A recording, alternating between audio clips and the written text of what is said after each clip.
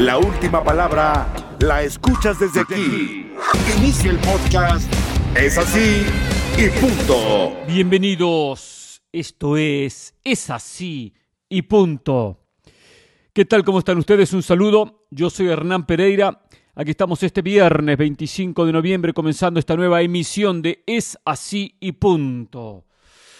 Qué lindo que es el fútbol, ¿eh? Qué apasionante que es el fútbol, ¿eh? Se vienen las horas, se acerca el momento tan esperado. El Argentina-México del día de mañana. Mañana sábado juegan una final Argentina-México. Argentina por lo menos así lo tomó, como una final. Quiero hablar un poquito del partido. Quiero comentar un poco de este partido. En un rato me voy a la cancha, en un rato me voy al estadio, en un rato voy a ver a Estados Unidos contra Inglaterra. Por lo tanto, hoy también voy a grabar un primer segmento con el análisis de Argentina-México. Un segundo segmento donde voy a leer algunos mensajes, los que he recibido en las últimas horas. Y después el tercer segmento lo voy a hacer una vez que termine el partido de Estados Unidos contra Inglaterra. Encuentro crucial para ambas selecciones. Aunque hay que decirlo, ya usted quizás cuando escuche el podcast ya tenga el resultado final, Estados Unidos con la victoria de Irán ante Gales quedó cómodo. Qué victoria de Irán, ¿eh? Cómo le ganó Irán a Gales 2-0 sobre el final. Las anotaciones, un gran triunfo del equipo de Carlos Queiroz. La expulsión de Hennessy influyó muchísimo. El portero de Gales, en un mano a mano donde comete una infracción, va directamente al cuerpo del delantero iraní, comete falta, se queda con 10 el equipo de Gales. El partido estaba para cualquiera de los dos. El que más buscaba era Gales, pero a partir de ese momento la selección de Irán, claro, con un hombre más, se adelantó, fue a buscar la victoria y un golazo de Chesney logró el 1-0 a los pocos minutos con una selección de Gales jugada al ataque. Apareció el segundo, el de Rezaeian, e Irán consigue un triunfo importantísimo. Así que Estados Unidos, independientemente de cómo le vaya hoy contra Inglaterra, que es una prueba de fuego, un partido de esos complicados, difíciles, independientemente de cómo le vaya, depende de sí mismo. Porque si le gana a Irán en el partido del cierre de esta ronda, terminará metiéndose en los octavos de final. Habrá que estar un poco atento Estados Unidos a lo que haga Gales, pero Gales va a ser muy difícil que le pueda ganar a Inglaterra. Pero bueno, a ver, quiero hablar un poco de lo que va a ser el México-Argentina, ¿no? El partido de mañana, este partido crucial. Y un poco analizarlo desde las dos perspectivas, la perspectiva mexicana y la perspectiva argentina. Y también lo bueno y lo malo de cada uno de los dos equipos, porque hay mucho para analizar. Es un partido que hasta yo le vengo diciendo un poco a la gente, vengo transmitiendo este mensaje, que uno tiene que disfrutar este camino hacia un partido histórico, que puede llegar a marcar muchísimo, porque si Argentina pierde se va a su casa, independientemente que le quede un partido contra Polonia. Si México pierde, no se va a su casa, pero queda incómodo, queda difícil, puede clasificar igual, sí puede clasificar igual, pero va a quedar una situación bastante incómoda, bastante delicada, aunque puede darse la situación que ganando el último partido clasifique. Entonces, digo, todos estos nervios, esta ansiedad, hay que disfrutarla. Es lo lindo que nos despierta este fútbol, contando las horas, los minutos para estos partidos. Esto es el fútbol, esta es la pasión que uno siente. Después, cuando comience a rodar la pelota, tendremos todos nervios, estaremos ansiosos, viendo los 90 minutos. Y después terminaremos, algunos contentos y otros tristes. Algunos con la felicidad de un triunfo y otros masticando la bronca de una derrota. Lo que no me está gustando es lo que pasa en las calles de Qatar. Porque ha habido muchos incidentes, ha habido peleas entre mexicanos y argentinos. Y es lamentable, es lamentable. Yo no vengo a decir que estén todos de la mano, ¿no? Que exista la hermandad latinoamericana. Que me encantaría, por supuesto que me encantaría. Pero entendiendo que cada cual tiene que querer que gane su selección, porque yo quiero que gane Argentina y el mexicano quiere que gane México, es lógico, lo decía el otro día, eso no lo puedo discutir. Cada cual tiene que querer que gane su selección. Ahora, hoy por ejemplo juega Ecuador con Países Bajos, quiero que gane Ecuador, me gustaría que ganara Ecuador, me gustaría que ganara Uruguay, su grupo, claro que sí. O sea, no es cuestión de que solamente uno quiere que gane la selección de uno, pero con sentimientos diferentes, muy diferentes. La bronca que mastiqué por la derrota contra Arabia Saudita, no la mastiqué por la derrota que pudo haber sufrido otra selección latinoamericana en el comienzo del Mundial.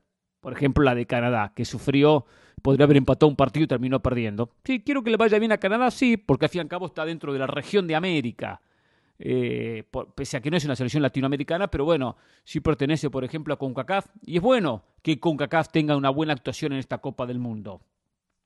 Por cierto, los equipos de Asia han dejado diferentes sensaciones, pero el triunfo, o sea, lo de Qatar fue muy flojo.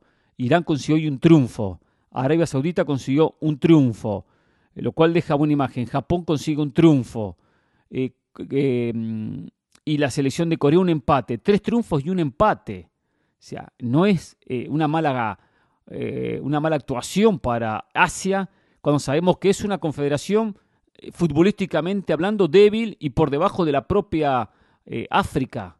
Pero ya tener 3 triunfos es importantísimo, mucho más, por supuesto, el de Arabia Saudita. Hoy el de Irán es un triunfo importantísimo, como lo fue el de Japón ante Alemania. Cuando analizamos, por ejemplo, CONCACAF, Costa Rica perdió y perdió feo, México empató, Estados Unidos se empató, y estoy hablando de la primera fecha, por supuesto, y Canadá perdió, o sea, 2 puntos en 4 partidos, es muy poco. Pero bueno, eso habrá que ir analizándolo jornada tras jornada y esperar que termine la ronda de grupos. A ver, volvamos al México-Argentina. México, a ver, primero, ya no me interesa los reportes de mexicanos, de argentinos en la previa de este partido, tratando siempre de dar la alineación correcta, la información de qué cambios harían los diferentes técnicos.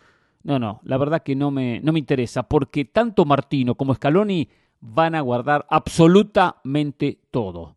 Se podrá especular que juega este, que juega aquel, que va a hacer este cambio, y de repente algunos se entera de alguna información interna, pues la sensación es que los dos van a ocultar hasta última hora. Los dos van a ocultar. Para México lo positivo que tiene una gran oportunidad. Primero le sirve el empate, México le sirve el empate, porque empatando después le gana a Arabia Saudita y clasifica. Entonces no es un mal resultado para México el empate, eso es positivo. Positivo que juega con la presión de un rival obligado. México tiene una gran posibilidad de eliminar a Argentina, de ganar a Argentina y desquitarse de lo que pasó en el 2006 en aquel golazo de Maxi Rodríguez, o lo que pasó en el 2010 en Sudáfrica. Tiene esa gran oportunidad México de enfrentar a un equipo que está herido, que está presionado y que está obligado, y jugar con el resultado. Cuando el partido comience y esté 0-0, México puede sentirse cómodo, sabiendo que no tiene necesidad de salir desesperado. Argentina, todo lo contrario, tiene que estar desesperado. Por lo tanto, eso es una ventaja para México.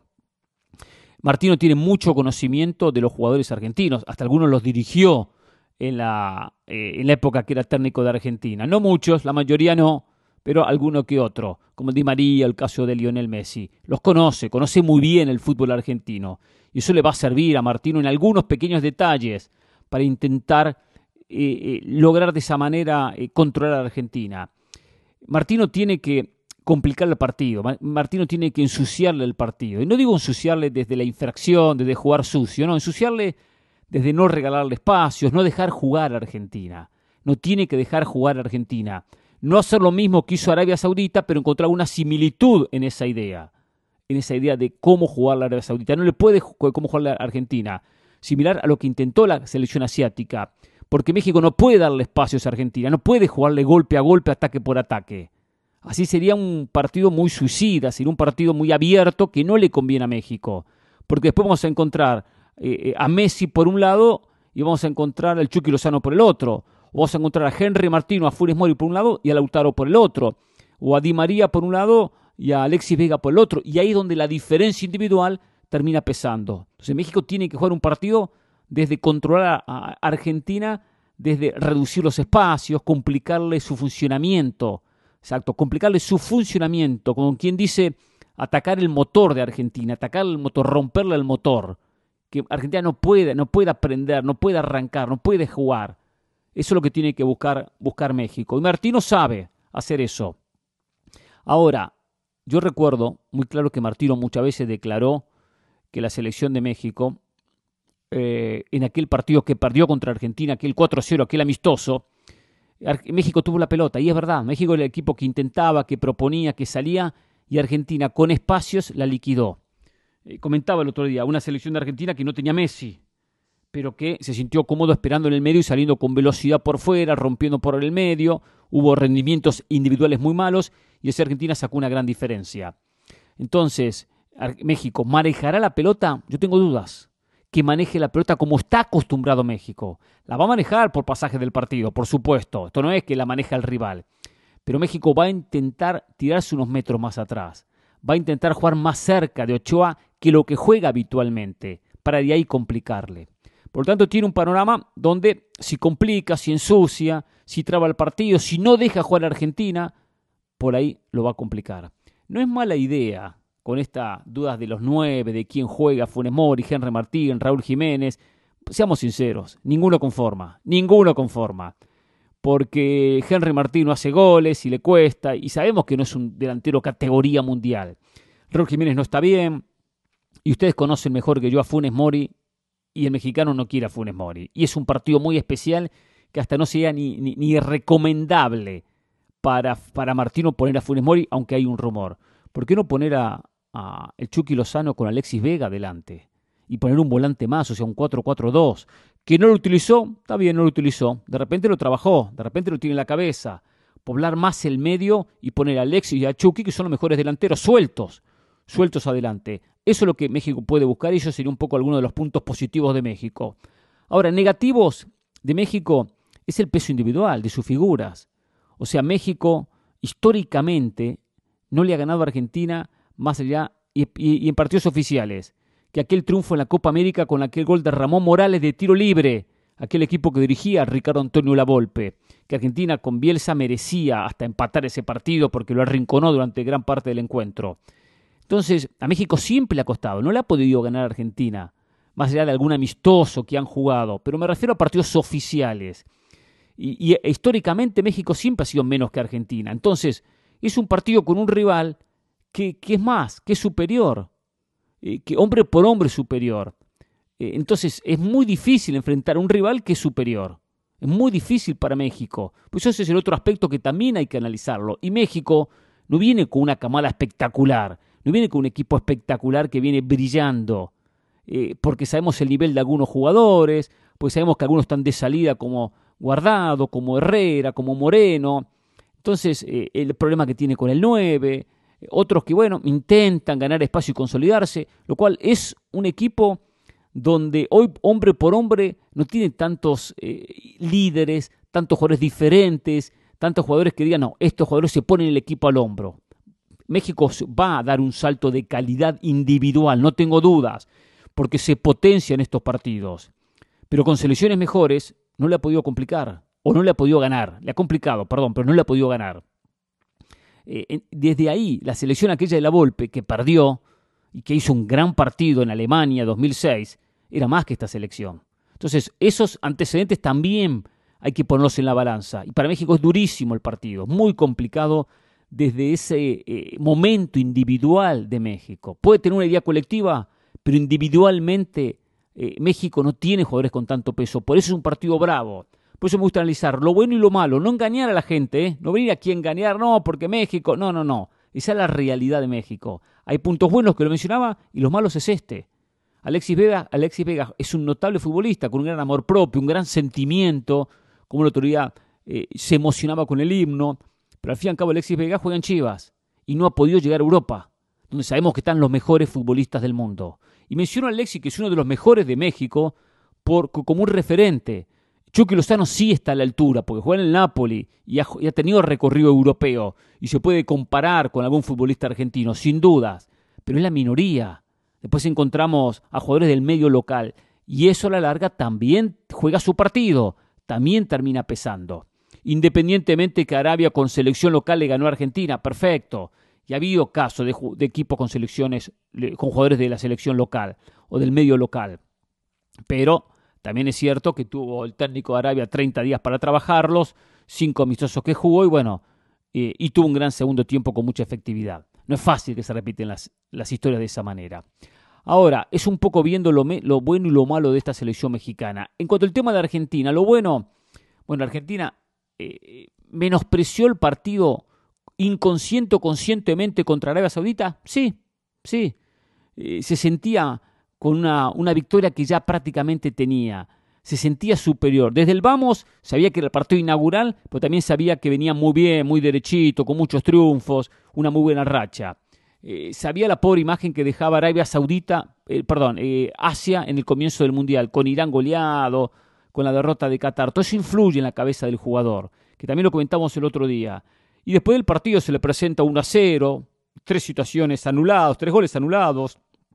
Todo eso juega en la cabeza de un equipo que dice, estoy siendo superior, hoy no tenemos muchos problemas, hoy no tenemos problemas, en cualquier momento lo liquidamos. Bueno, le pasó factura. Ya esa historia no se va a repetir en Argentina. Argentina ya tuvo ese golpe de, muchachos, tenían la cabeza en otro lado, menospreciaron las circunstancias, el rival, y no por una cuestión de sobrar, porque a veces la cabeza traiciona, porque no se juega igual con Arabia Saudita que un partido contra Brasil. Y son momentos que un equipo se queda, se duerme, y cuando se da cuenta esta tarde, ya es tarde para recuperarse, independientemente que había tiempo y todo lo que ya comentamos en su momento. Por lo tanto, un equipo herido llega diferente, y Argentina es un equipo que ante la adversidad se potencia, no se viene abajo, es comúnmente, históricamente, de tener tropezones, de tener golpes, pero después levantarse. Pues, lo cual eso es positivo, de un equipo argentino que aparte tiene una base muy bien armada, trabajada, consolidada, de hace mucho tiempo, y jugadores de peso que tienen que aparecer. Se tiene que aparecer el futbolista argentino, que juega en el Inter, que juega en el United, que juega en los mejores equipos de Europa, en el Manchester City, que juega en el Paris Saint-Germain. O sea, son jugadores importantes. ¿Que no aparecieron? No. Pero uno dice, a la larga tienen que aparecer.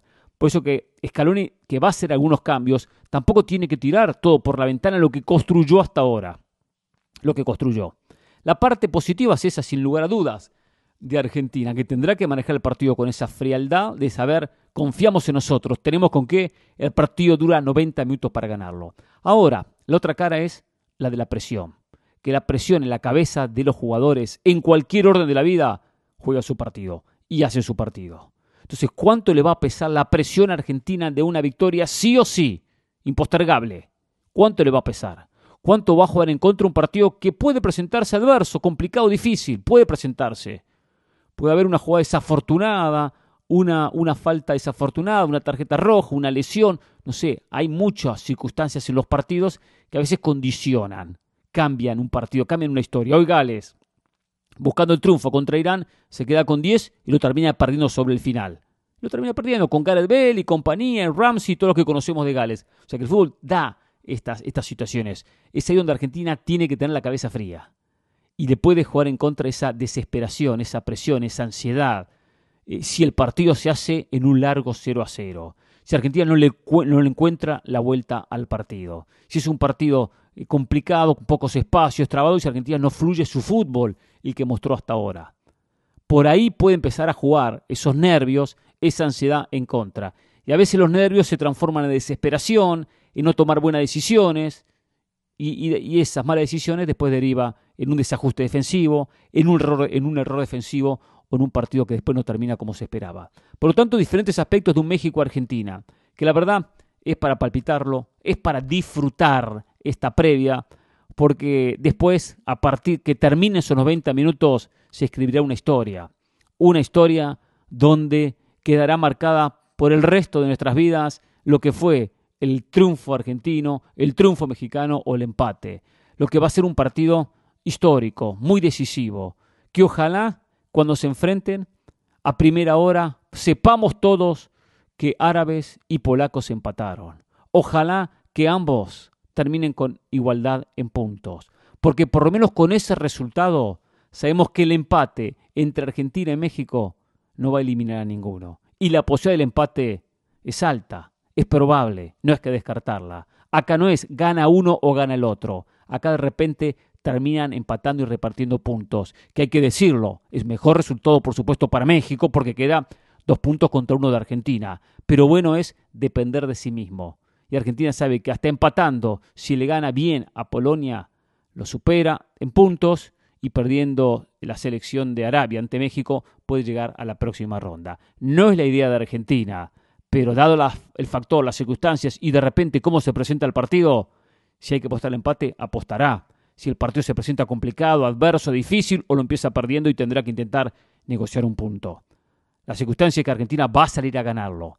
Pero si la situación viene adversa, complicada, como pasó contra Arabia Saudita, y bueno, es mejor uno que nada. Es así y punto. Llegó la hora donde la autoridad habla. Es así y punto. Ayer ganó Brasil.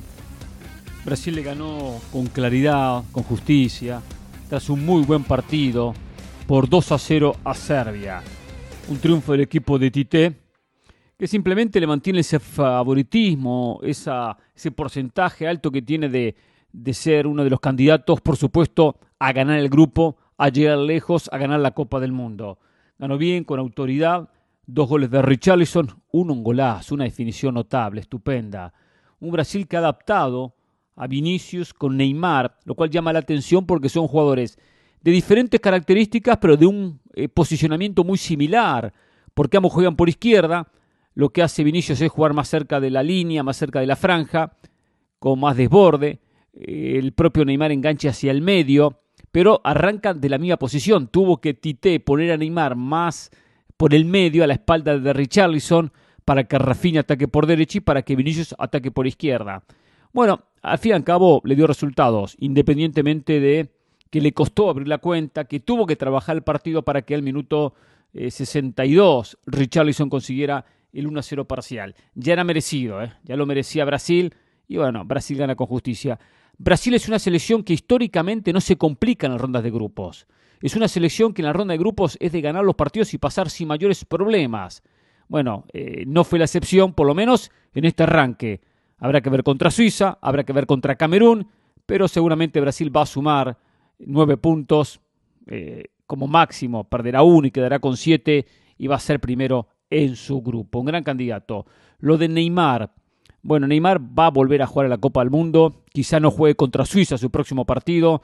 Tiene un esguince en el tobillo. Lástima por Neymar, porque independientemente de que uno tiene una rivalidad y uno dice que bueno que los rivales se debiliten con lesiones para que las chances de la selección de uno sean mayores, también es bueno ver a los grandes jugadores en una Copa del Mundo, con un sentimiento encontrado. Entiendo que si el rival es directo Brasil y va a jugar Argentina-Brasil, dice bueno que seleccione los 11 de Brasil. Pero de esto falta mucho y para que Brasil y Argentina se enfrenten, si se llegan a enfrentar, tendrá que pasar mucha agua debajo del puente. Pero bueno, un candidato que ganó bien y que bueno, pisa fuerte en este arranque de la Copa del Mundo. Terminó ya la primera ronda del Mundial, terminó la primera fecha del Mundial, ya todos jugaron su primer partido y sin dudas, Inglaterra, Francia, Brasil, España, las que dejan mejores sensaciones. Tiene que ver, por supuesto, sus rivales, tienen que ver a quién enfrentaron, bueno, queda mucho. No siempre, y esto se los garantizo y le pongo el sello, no siempre quienes tienen muy buenas primeras rondas, quienes dejan muy buenas imágenes en los primeros 3 partidos, después ganan el campeonato. Ha habido muchas selecciones, Italia por ejemplo en el 82, Italia en el 2006, sufriendo en la ronda de grupos y después terminó siendo el campeón del mundo. Por lo tanto, una cosa no va paralela con la otra. Claro, son sensaciones que empiezan a dejar algunas selecciones, que algunas saben manejar mucho mejor el favoritismo y otras se terminan complicando. Vamos con algunos mensajes. @Pereira ESPN, la cuenta de Instagram, Pereira ESPN o la cuenta de Twitter. A ver, ¿a quién tenemos por acá? El mensaje de Jalapa, voy. Don Hernán, qué robo a Ghana. Van al VAR cuando quieren. ¿Cómo es penal para Portugal? Por favor, alguien haga algo. O VAR para todos o VAR para nadie. Por Dios, no más. Ha marcado fuera de lugares ridículos. El de Joao Félix ni se inmutaron para ver. Jalapa voy. A ver, estoy de acuerdo en cuanto al penal. No era penal. El mundo del fútbol lo dice. No era penal para Portugal. Una vergüenza. Lo del VAR, una vergüenza. Totalmente, y ayer lo decía.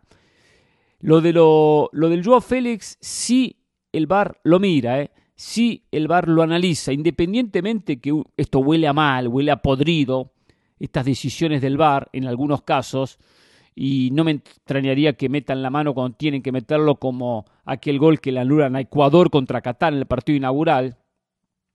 Tengo que decirlo también que la de Joao Félix, especulo que la jugada la analizó el VAR, y al darse cuenta que estaba habilitado, no terminó parando la jugada ni anulando el gol. Porque el VAR analiza todas las jugadas, no muestra todas las decisiones, simplemente muestra las incorrectas al árbitro, si no pararía el partido constantemente. Podría comprar esa versión, pero no es un hecho. A ver, René Martínez dice, buenas tardes Hernán, solo quiero agradecerles por el excelente trabajo que hace. Qué deleite es mirar la magia del fútbol y de la selección de Brasil. Es importante cómo juegan, es así y punto. Saludos, quise decir impresionante. Sí, lo de Brasil siempre es muy bueno. Brasil está jugando muy bien, tiene una gran selección, un gran técnico, tiene mucho equilibrio. Sin dudas, era un candidato y sigue siendo un candidato. Oscar Fajardo, buen día estimado Hernán, como siempre usted realizando un trabajo bárbaro. Me gustaría saber su impresión acerca de esta primera ronda. ¿El Mundial ha estado dentro de sus expectativas? Jorge rejuveneció en esa foto que subieron, jaja, es así y punto. A ver, Oscar, sí, ha estado a la altura de las expectativas, ha estado, porque en la primera fecha siempre hay alguna sorpresa, en la historia de los mundiales siempre ha habido sorpresas, que en este caso entraría la derrota de Argentina, la derrota de Alemania, ha habido favoritos que han ganado, Francia que ha ganado, Inglaterra que ha ganado, Brasil que ha ganado, Portugal que ha ganado, España que ha ganado, algunos que complican, Túnez le complica el partido a Dinamarca, Canadá se lo complica a Bélgica pese a la derrota, porque Túnez le sacó el empate. O sea, ha habido, sin dudas, una ronda buena, una expectativa que llegó, sin decir que fue espectacular, prácticamente a lo que uno esperaba de esta primera ronda. Es una ronda muy especial la primera, es muy especial por el tema del debut. Y siempre digo, los pequeños, los débiles, se van debilitando con el campeonato. Porque pueden tener un buen partido difícil, 2 muy buenos partidos, 3 muy buenos partidos. La historia lo dice, que ha habido partidos muy buenos de equipos que sorprenden, pero es muy difícil un campeonato muy bueno, es muy difícil. Y los candidatos se van consolidando, independientemente que siempre alguno queda en el camino. Carlos Rodríguez, hola Hernán, gran trabajo desde Qatar. Criticaste al VAR en el penal a Ronaldo, pero en ese mismo partido le anularon un gol legítimo a Cristiano Ronaldo, y fue el VAR antes del penal. En el penal el defensa nunca toca el balón y sí la pierna de CR7. Que el portugués se dejó caer es lógico. Hemos visto los penales cobrados en este mundial, como el de Argentina también. El VAR ayudó a Messi. CR7 tuvo un buen partido, jugando de 9. Marcó de penal, le anularon un gol y falló otros 2. A ver, usted se nota, Carlos, que es defensor de Cristiano. Y está bien, perfecto, puede defender a usted quien quiera. Lo del VAR de Argentina lo dije, que yo no hubiese sancionado el penal a favor de Argentina. Lo dije. Perfecto. Que también hay que decir que el VAR le anuló 3 goles a Argentina, también decirlo. Y uno dicen que estaba habilitado. Ahora, a ver, lo de ayer, vamos a las diferencias. El penal no es penal. Usted me viene a decir que tocó la pierna. Si tocar la pierna no es infracción, Carlos. Puedo tocar la pierna del rival. Nadie dice en el deporte, en el fútbol, que no se puede tocar la pierna del rival. La pierna la toco. De ahí a cometer infracción es otra cosa. Es otra cosa cometer infracción. O sea, es un deporte, lo he dicho 1000 veces, de contacto, de roce. Puedo tocar al rival. No es que no puedo tocarlo. No puedo darle una patada, cometer una infracción, derribarlo. Ahora, el gol que le anulan a Cristiano es bien anulado. Cristiano da un empujón. Porque una cosa es sacarse al defensa hombro a hombro. Eso es permitido en el fútbol, hombro a hombro. No ir a empujar al rival. Y Cristiano lo empuja al rival. Hay una diferencia muy marcada. Fue bien anulado ese gol. La jugada es anulada previa. No es que se anula el gol. El árbitro sanciona la infracción. Cristiano sigue y marca el gol. Porque bueno, a él le gusta marcar el gol, por supuesto, para lucirse y después quedar esa sensación que se anuló un gol. Pero por supuesto que el gol está bien anulado, porque fíjense que hay un empujón de Cristiano, que no es un hombro a hombro, es un empujón, y hay una diferencia muy marcada entre una cosa y la otra. Gracias, Carlos. Juan Delgado, comparto con usted, profe, y cuánta razón tiene usted lo que es el factor de ser un técnico. La arenga para ganarle a Argentina del técnico de la selección de Arabia Saudita, cuando les dijo en el vestuario, y ¿sabe qué? Ahora voy a verla, porque no la vi, había visto solamente, o sea, leí lo que dijo. Y sé que el técnico de la selección de Arabia Saudita en el partido contra Argentina, tras el primer tiempo y tras el encuentro 0-0, el francés Hervé Renard, que yo lo pondría hasta el técnico de la primera jornada, el técnico de la primera fecha. Renard le dice a los jugadores en el vestuario, ¿qué quieren, una foto con Messi? ¿A eso vinieron a competir, a sacarse una foto con Messi? hay que marcarlo, hay que presionarlo, hay que molestarlo. O sea, les cambió el chip a los jugadores que respetaban a Messi. Entonces, le cambió la cabeza a los jugadores. ¿Cómo salió Arabia en el segundo tiempo, que a los pocos minutos empata el partido? Y a los 5 minutos consigue el gol de la diferencia. O sea, lo importante del factor director técnico, algo que hablo siempre en el fútbol.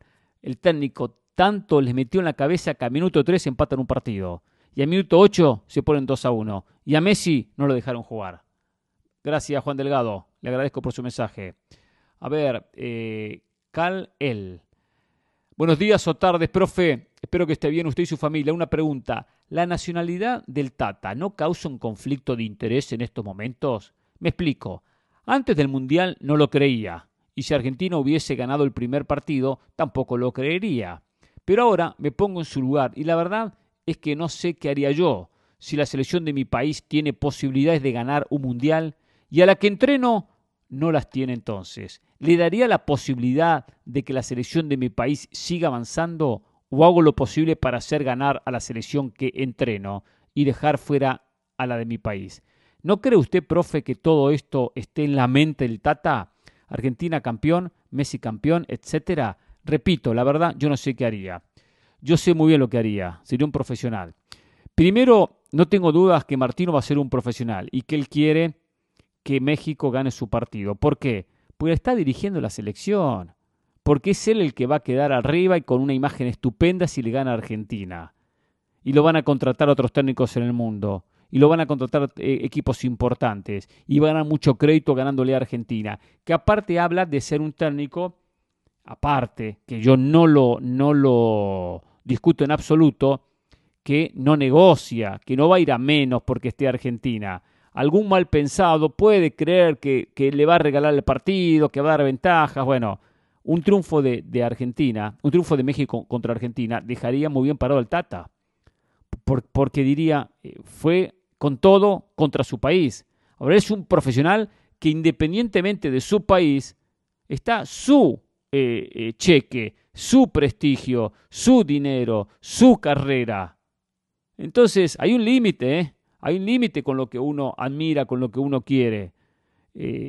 Ha habido muchos casos de jugadores, hinchas de un equipo y juegan en otro. O técnicos de selecciones de un equipo y juegan en otro. En Bolo, el delantero de Suiza, le hizo un gol a Camerún.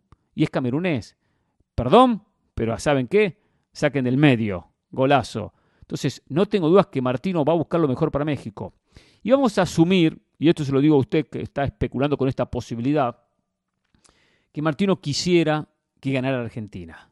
Vamos a suponer que Martino dijera, sí, que Argentina gane el partido, bla, porque es Argentina y porque va a ser campeón del mundo y México no. Vamos a suponer que fuese así. ¿Qué hace? ¿Qué hace Martino? Muchachos, miren, no vamos a ganar hoy. Salgan a perder porque... ¿Saben cómo lo matan a Martino? Los jugadores estarían muy molestos porque los jugadores son mexicanos.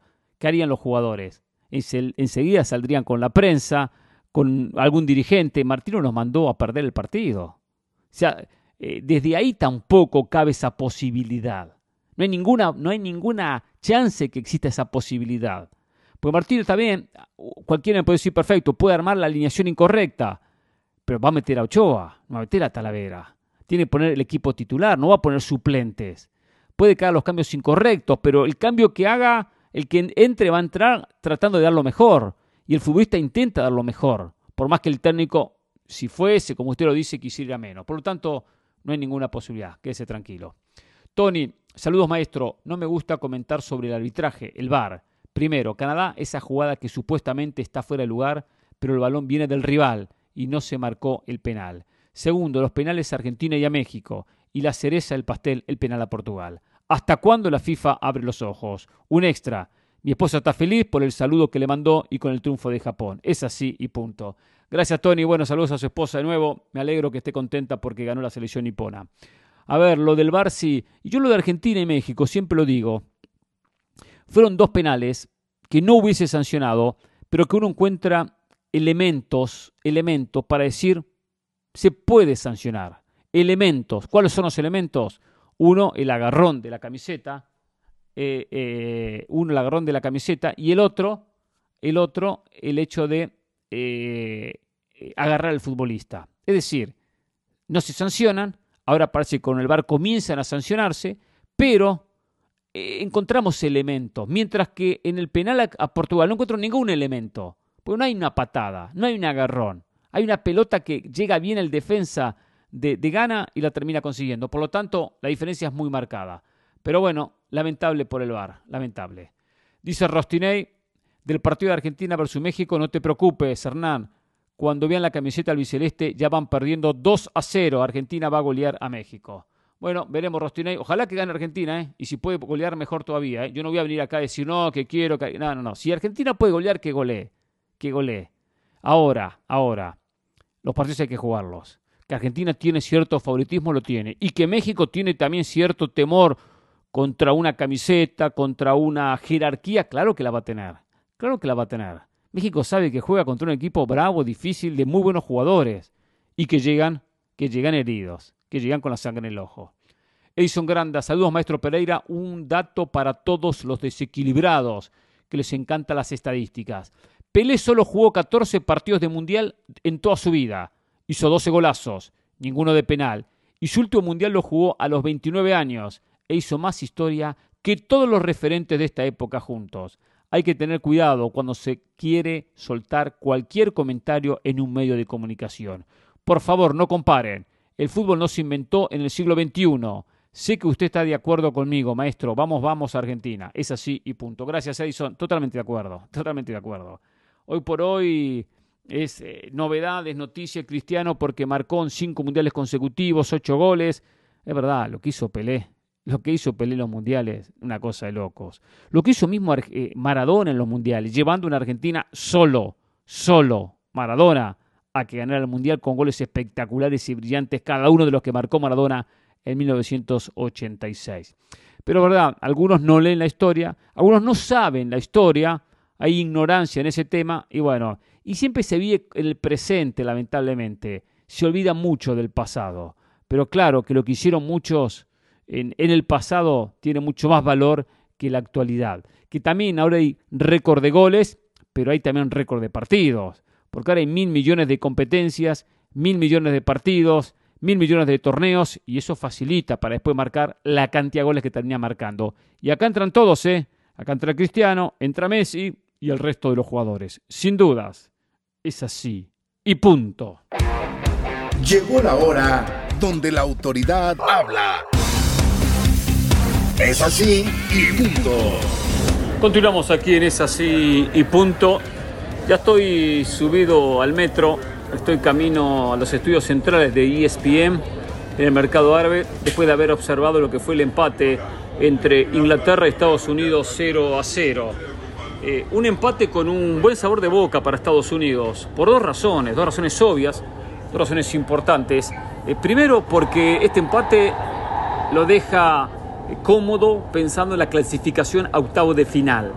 Ahora Estados Unidos depende de sí mismo.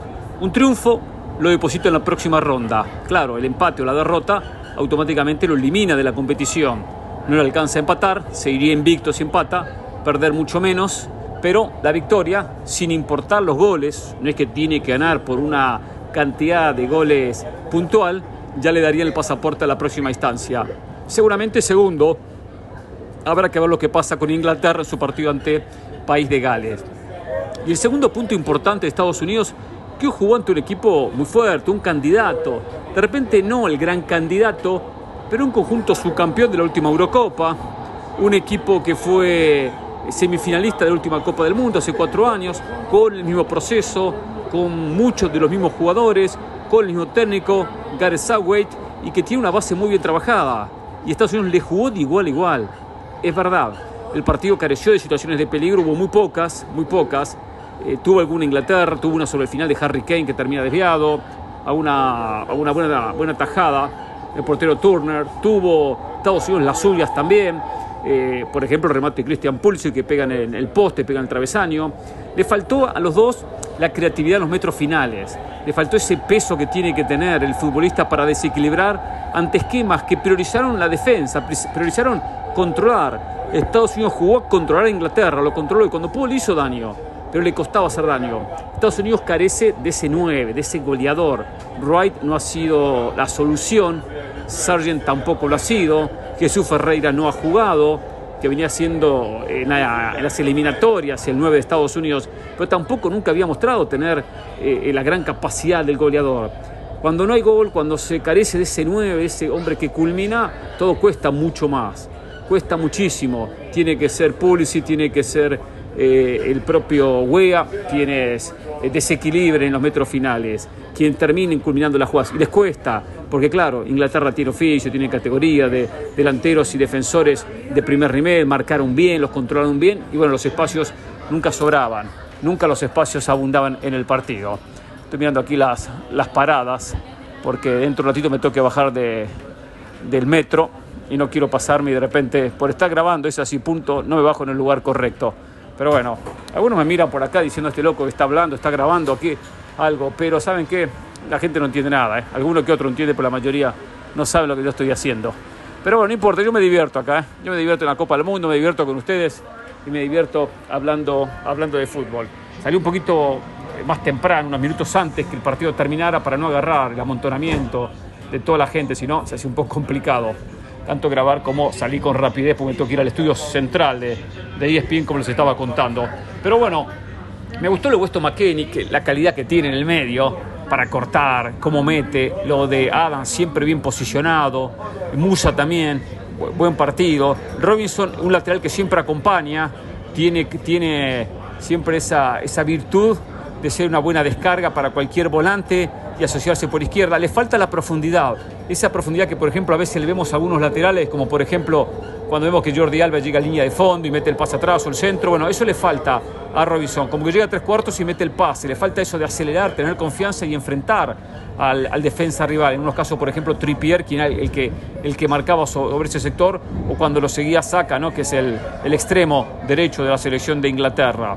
Pero Inglaterra es un equipo bravísimo y Estados Unidos hoy tenía un partido dificilísimo, complicadísimo y estuvo a la altura. Eso es lo positivo, competirle a una potencia de igual a igual. Sabemos que Estados Unidos se puede agrandar con estos rivales, sabemos que se potencia cuando enfrenta a Inglaterra por lo que genera Inglaterra en sí. Al fin y al cabo nunca le ha ganado, ¿eh? Es verdad, la historia es corta entre estas dos selecciones. En el 2010 se enfrentaron con un empate, en el 50 con victoria de Estados Unidos. Con Estados Unidos no era lo que es ahora, por supuesto, ¿eh? Pero le gusta a Estados Unidos estos tipos de enfrentamientos. Inglaterra tiene un plantel de primer nivel, tiene un plantel espectacular, tiene jugadores que hoy brillan en la Premier, por tanto no deja de ser un rival duro, complicado, difícil. Venía a hacerle 6 a Irán, nada más que 6 a Irán, una muy buena presentación, y hoy terminó en 0. Por eso que es muy positivo para Estados Unidos y para la propia CONCACAF, que haya selecciones que puedan competirle a las mejores del mundo. Después habrá otra historia, ¿no? Otra historia que tendrá que ver si pasa de ronda, cómo le van octavos y bueno, hasta dónde termina llegando. Porque en el fútbol hay que marcar goles. Y Estados Unidos, por más que controló a Inglaterra, no logró marcar. Tampoco fue que se llenó de situaciones de peligro. Fue ese control que uno dice de jugarle de igual a igual al rival, de no regalarle nada al rival. Y eso tiene muchísimo, muchísimo mérito. Así que se tiene que ir contento Estados Unidos por este resultado. Y bueno, ahora no tendrá que fallar contra Irán. Es una prueba difícil. Es una prueba complicada. Irán viene motivado porque, claro, le ganó a País de Gales y ahora depende de sí mismo Irán. Con un empate se mete en la próxima ronda y Irán saldrá con un esquema solamente defensivo, un técnico con mucho colmillo como Carlos Queiroz, y será un bravo partido para Estados Unidos. No va a ser un trámite, pero si Estados Unidos le puede jugar a Inglaterra de igual a igual, le saca un 0-0, tendría que ganarle a Irán para meterse en los octavos de final de la competición.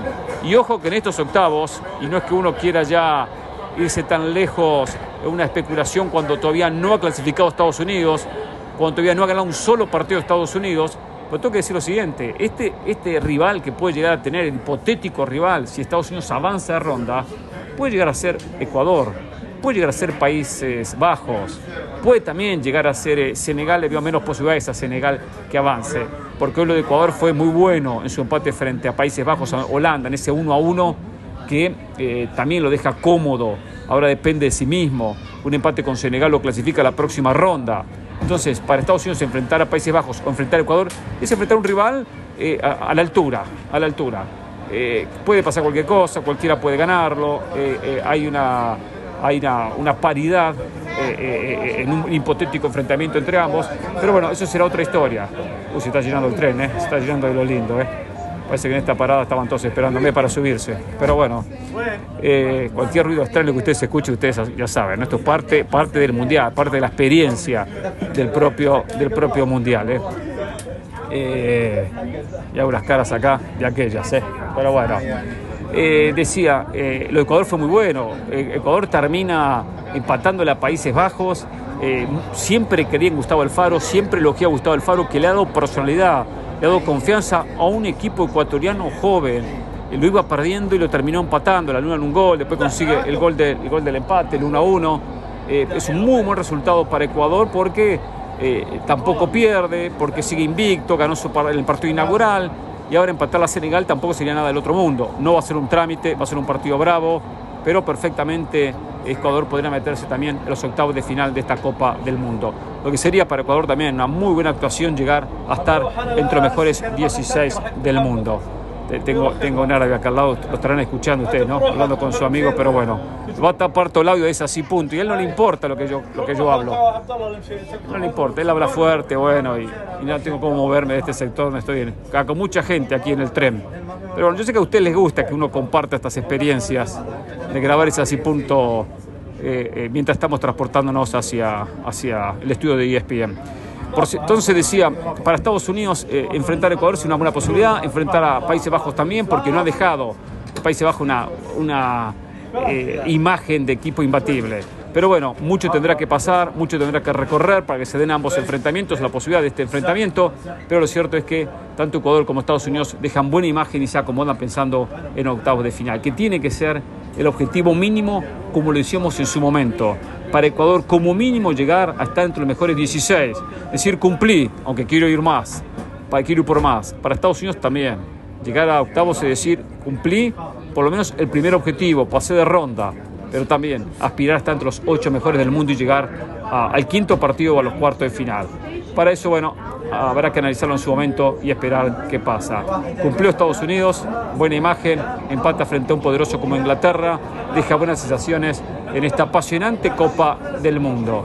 Así que bueno, lo voy dejando, porque se viene el momento de bajarme del tren y también de meterme en la banda y concentrarme, irme a dormir, porque mañana cuando me levante solo voy a pensar en una cosa, ya se los digo, solo una cosa, en el partido Argentina-México y lo que va a ser un encuentro para alquilar balcones en esta definición del Grupo C. No es que se define todo, pero sí puede llegar a ser crucial y fundamental. Para Argentina no hay mañana, es ganar otra cosa. Por cierto, la última información que nos llega, que Martino pondría línea de 3, más que todo una línea de 5 con 2 carrileros, juntando hombres en la mitad de cancha, con Guardado y con Herrera, o sea, mucha experiencia. Sacaría a un 9, jugaría Vega con el Chucky Lozano adelante. Cambia el esquema, juega otra cosa que no lo había trabajado nunca, nunca. Pero no me disgusta porque ¿qué va a hacer? Reducir el espacio a Argentina. Con Gallardo por un costado, con Álvarez que jugaría por el otro, Araujo se sumaría a Montes en la línea defensiva y al propio Moreno, esos serían los 3 hombres de atrás. Jugaría Álvarez en el medio con los mencionados, tratando de esta manera de que Argentina no tenga espacio, que Argentina, que va a proponer y buscar partido, no se sienta cómodo, rodear mucho a Messi, rodear mucho la generación de Argentina y que entra Argentina en la desesperación. Y con 2 delanteros picantes, peligrosos, como el Chucky Lozano y como Alexis Vega, que pueden quedar por momentos muy solos, sí, pueden quedar muy solos adelante, pueden quedar muy solos en el frente del ataque. Habrá que ver cómo acompaña y cuánto el trabajo de Chávez, que ha dejado buenas sensaciones Chávez, y por eso está bien que termine arrancando el partido. Pero un encuentro donde la parte táctica va a ser fundamental, porque se conocen al dedillo lo que hace uno, lo que hace el otro, porque Martino sabe muy bien lo que hace el de Scaloni, y Scaloni lo que también va a buscar el técnico de la selección mexicana. Así que a dormir tranquilos, que mañana se escribe un capítulo espectacular en esta Copa del Mundo. Esos capítulos inolvidables que pasará el tiempo, recordaremos el México-Argentina del Mundial Qatar 2022. No puedo decirle que gane el mejor, pues tengo que ser sincero con ustedes, como he sido siempre con ustedes, muy sincero, y tengo que decirlo, quiero que gane Argentina y eso no lo negocio. es así y punto. Hasta mañana.